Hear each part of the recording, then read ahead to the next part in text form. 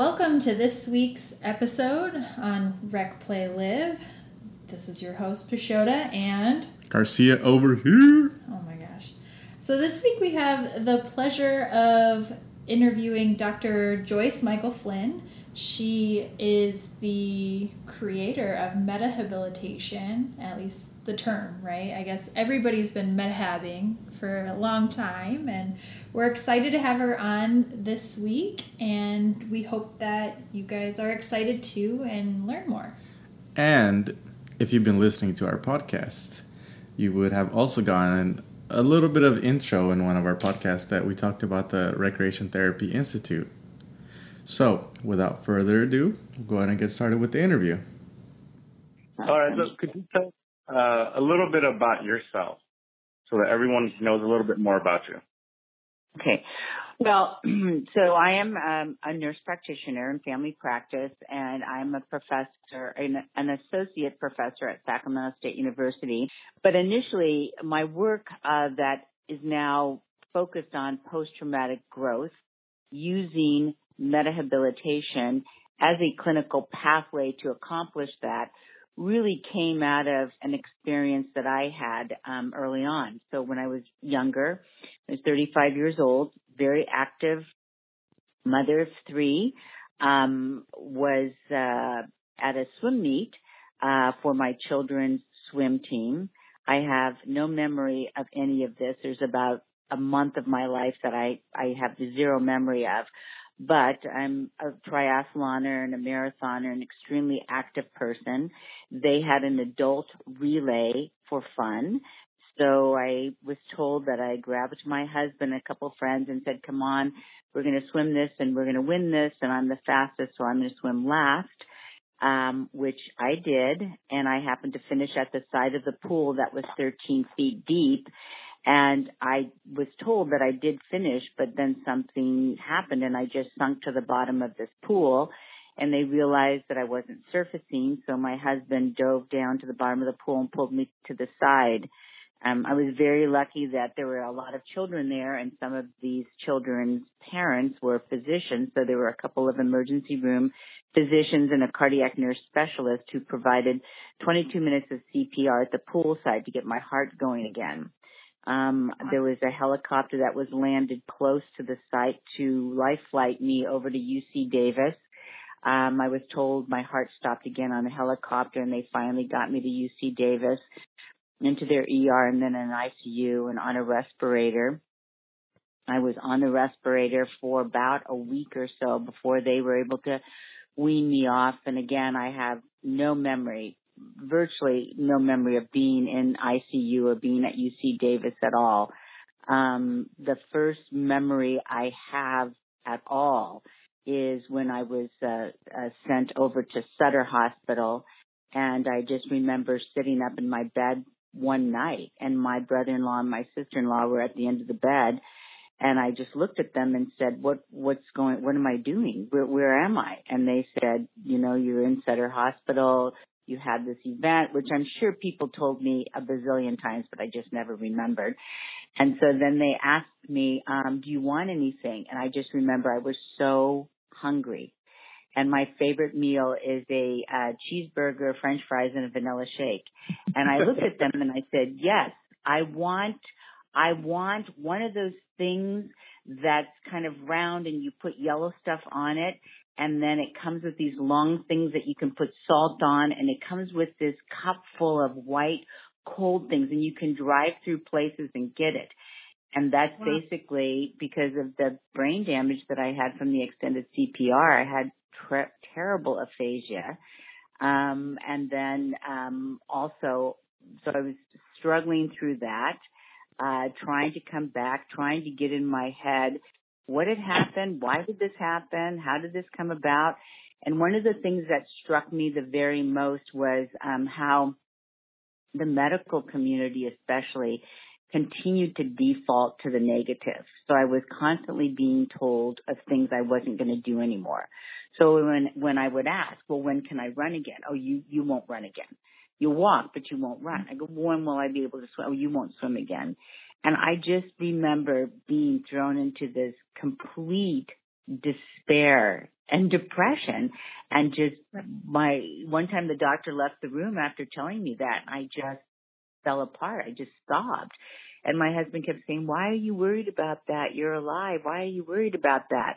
But I think people don't realize that you're this way one day, and within literally 22 minutes, your life changed, and you can't just shift into that immediately. You know, and then, you know, all the things that I had used in terms of my social life and my dealing with, you know, any anxiety or all those kinds of things that exercise did for me, can't just take that away from somebody and think that they're going to go, okay, well, that's cool.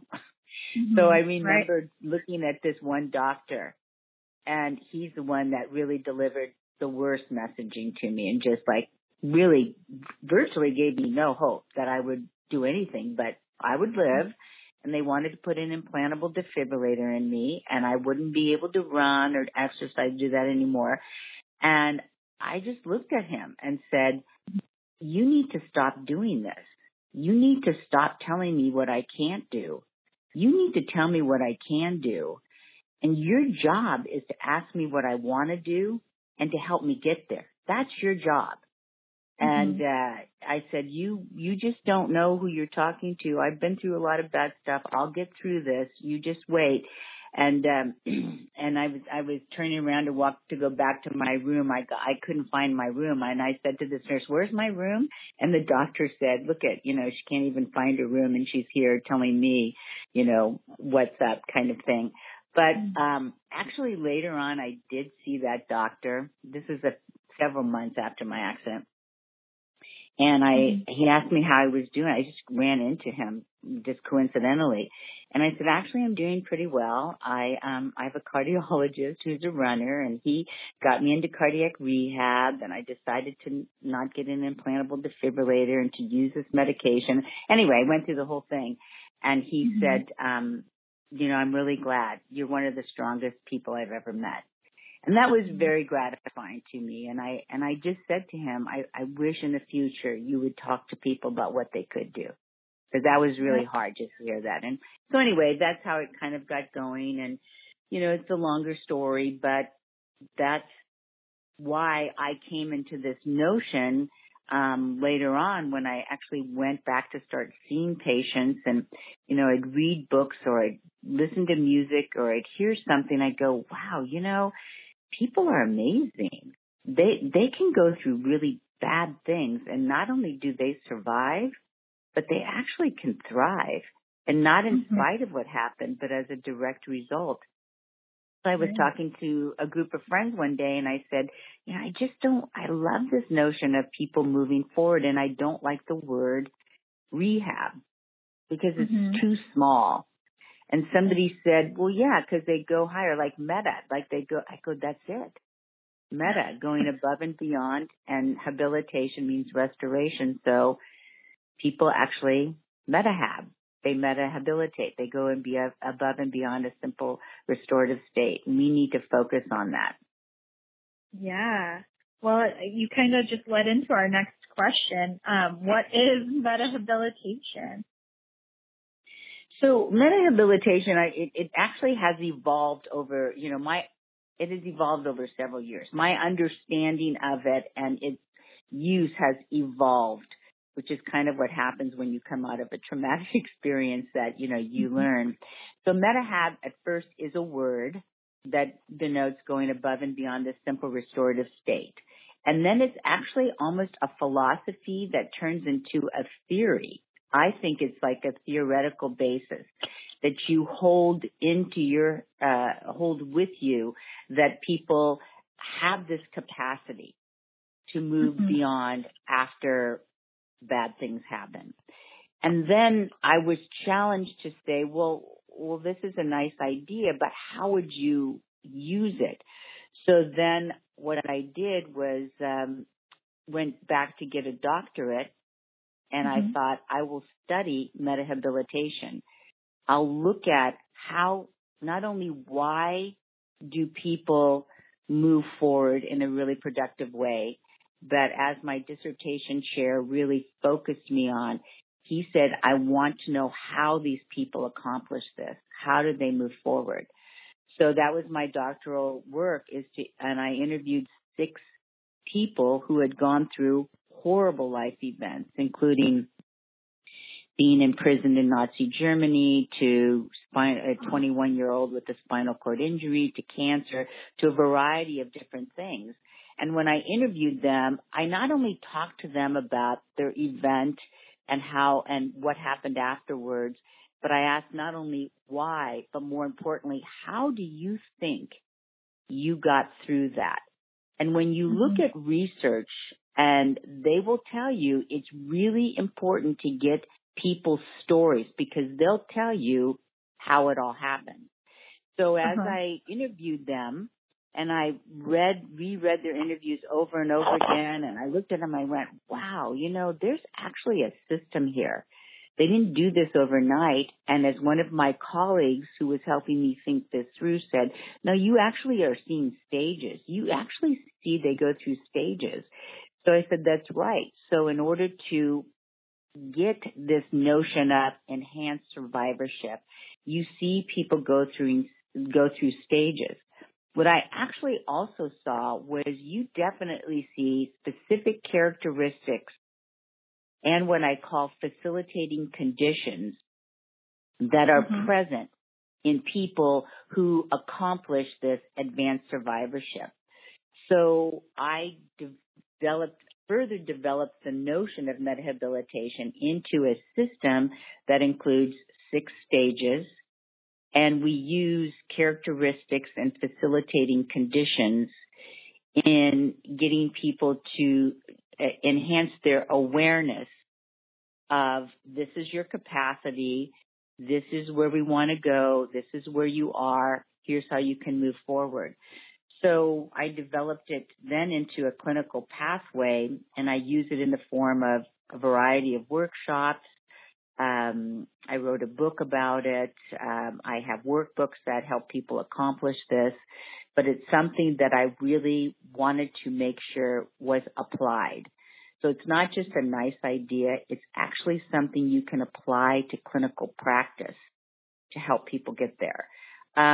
Really kind of what really prompted me on the post-traumatic growth, though, I hadn't thought about that during my doctoral work, but I was given a sabbatical a couple of years ago, and I looked at vicarious or secondary traumatization syndrome. And when I was reviewing the literature in depth, that's when I started seeing the word or the phrase post-traumatic growth. And so again, it's just part of the evolution that I really want to promote the notion of post-traumatic growth, but metahabilitation is actually a clinical pathway that people can use to accomplish that. Okay. Regarding the 6 stages, did you develop those just from scratch, or did you take that from other theories and put it together? How did that come about?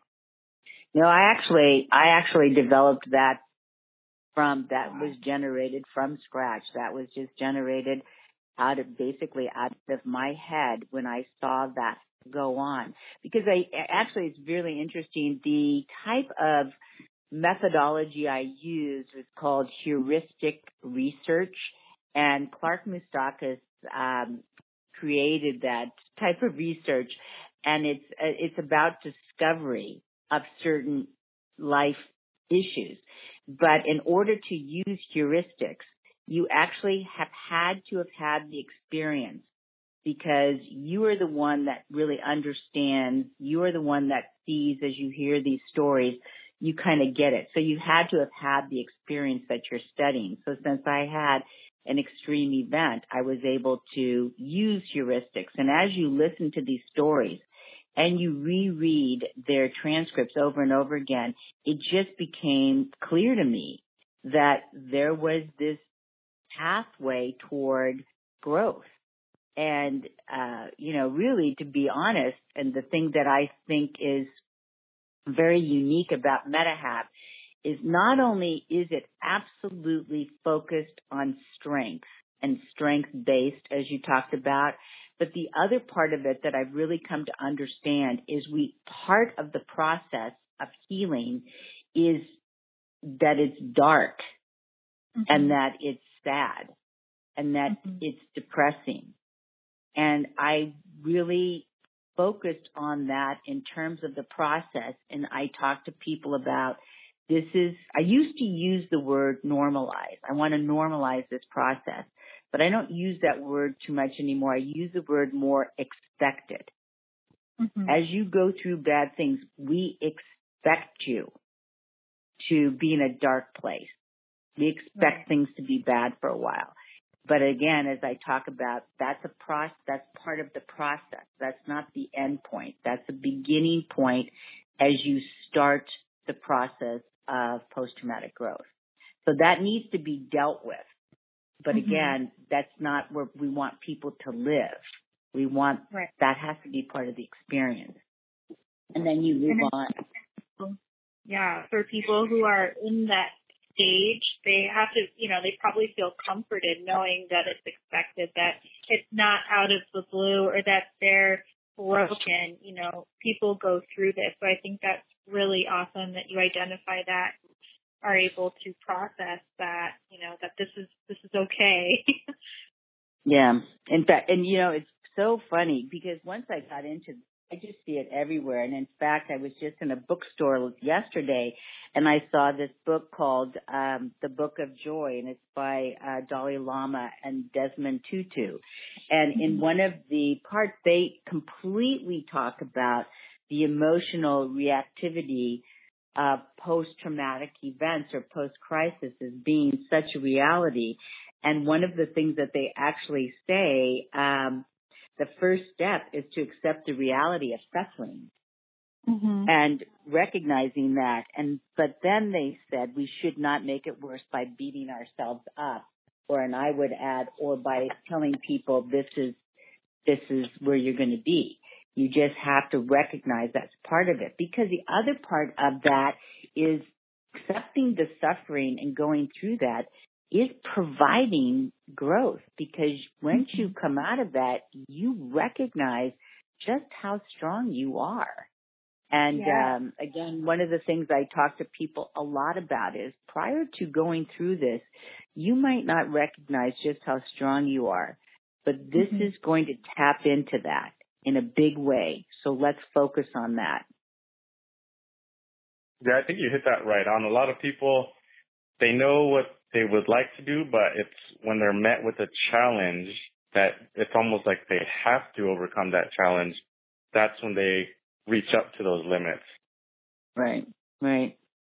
It's so funny when you see that go on. As I tell people, when I work with survivors and I see them in the first stages of this, the first part of it when it looks bad, I never say to people, well, you're going to grow from, I never go into that.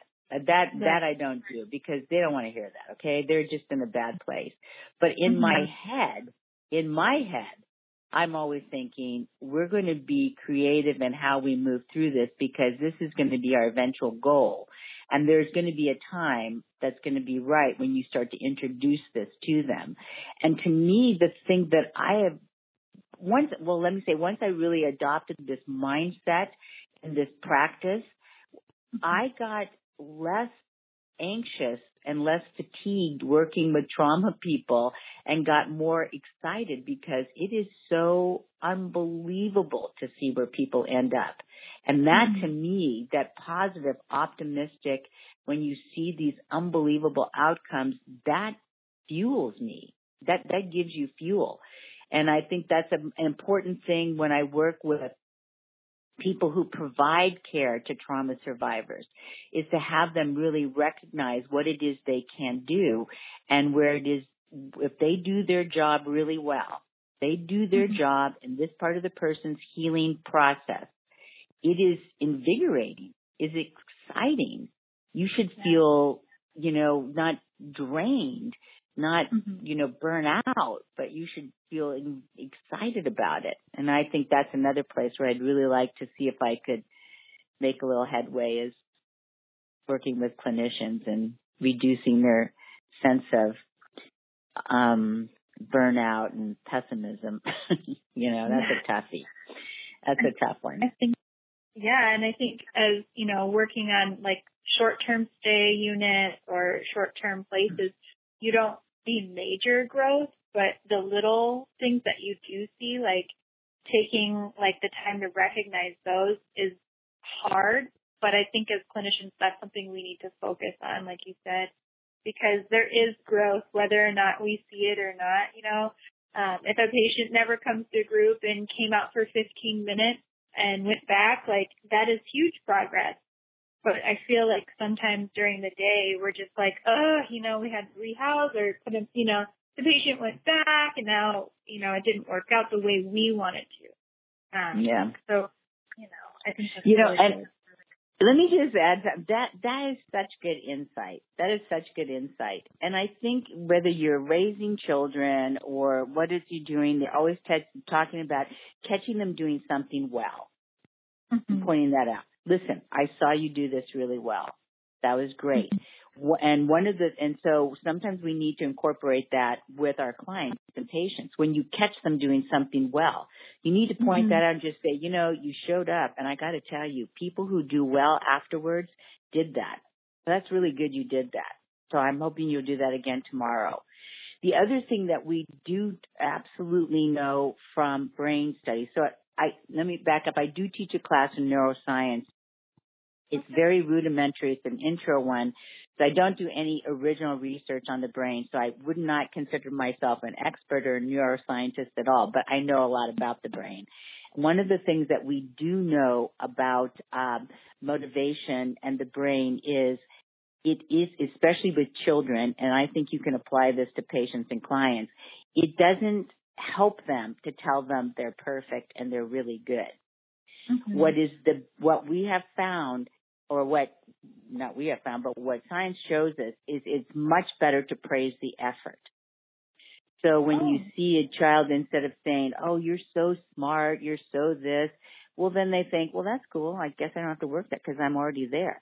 It's far better to say, "I saw you working really hard on that. I saw the effort you put into that. Wow, that was really amazing because I could see that you didn't want to do that and you did it. And that was awesome effort." So I think we can utilize that, or I utilize that in patient care as well. For the clients that, the people that I work with, I really praise and focus on their effort because that's what you want them to keep doing and keep working on and getting better. So I think you've just made some really good insights about that, and maybe I could just add that to it. So would that be very similar to being specific about the things that you're praising them? Well, So one of the things that I really love doing is when people are at a place, and you never know when exactly they're going to be there. So I like to ask them. I like to ask people stuff. We want you to move in this direction. Are you ready to look at this? Would you be ready to look at that or whatever? And then they can tell you.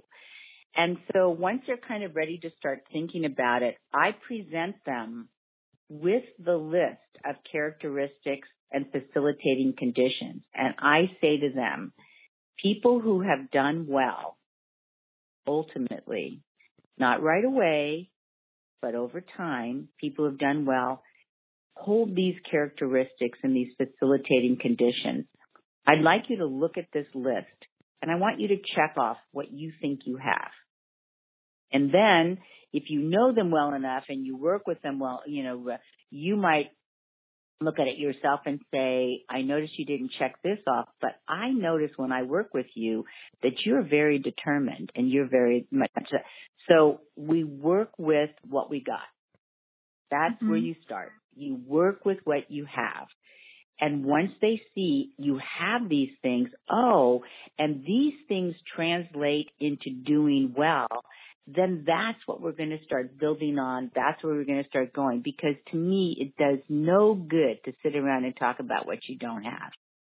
Because first of all, you're never really sure. And second of all, what good is that? So we want to focus on what you do have and how to get better at that. And what to me is the most gratifying is when I work with people over time, they'll do that checkoff list, and then we'll start moving them through the stages of MetaHab.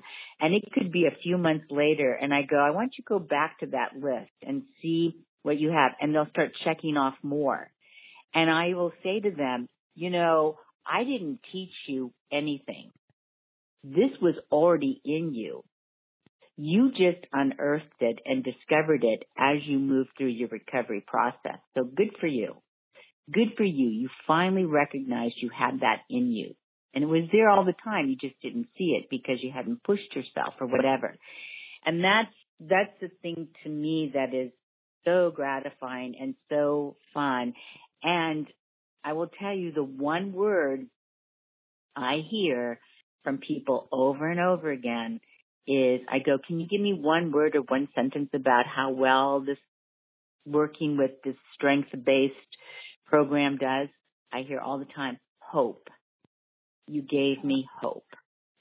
And I think no matter where you are in the trauma phase, you have to give people some sense of hope. And they go, well, I want to do this again. You go, you know what? You may do that. We don't know how you may go way past that, but let's just stay for today. And I'm telling you what you can do today and see what you can grow tomorrow and get some traction. And let's start moving forward and do this in an optimistic, hopeful manner. And, I think it's a game changer. And I just wish we really looked at rehab more like that, which is why I love rec therapy. You guys are all about that. So I can so into what you're doing. What populations have you worked with or find the most gratifying when they overcome and find their hope? Well, as I started implementing MetaHab in this series of workshops, I had an opportunity and done quite a bit of research with the Salvation Army in their addiction and dependency group. So most of the people that I do work with there are men who have either been diverted from the jail and to Salvation Army because of addiction dependency issues, or they have been in jail and now they're released in the Salvation Army. And so I had to tell you that I have learned so much by taking those men through this MetaHab program. Because one of the things that I learned a lot from them is, you know, they've been told for years that they're not very good at things. There's usually some sort of trauma that's core to what got them into addiction dependency, and then they're in jail and they're not giving. And so I always tell them, as we talk about MetaHab, we're never probably going to talk about addiction dependency at all. We're going to talk about you. And I want you to understand how strong you are, because usually people don't do to themselves what you've done to yourself and not only survived, but you've actually thrived. You've actually lived. So you're very strong people, and that's where we're going to start from. And it is so powerful to see these grown men come into this recognition of themselves as decent people with strength that can be used in a positive, productive manner in their lives. It's very powerful. I worked with them. I worked with veterans. I love it when I work with veterans because they too, you know, tend to get down on themselves, tend to look at it and go, no, you are so strong. I want to deal with your strength. I want to move with that. The veterans, I've worked with cancer patients.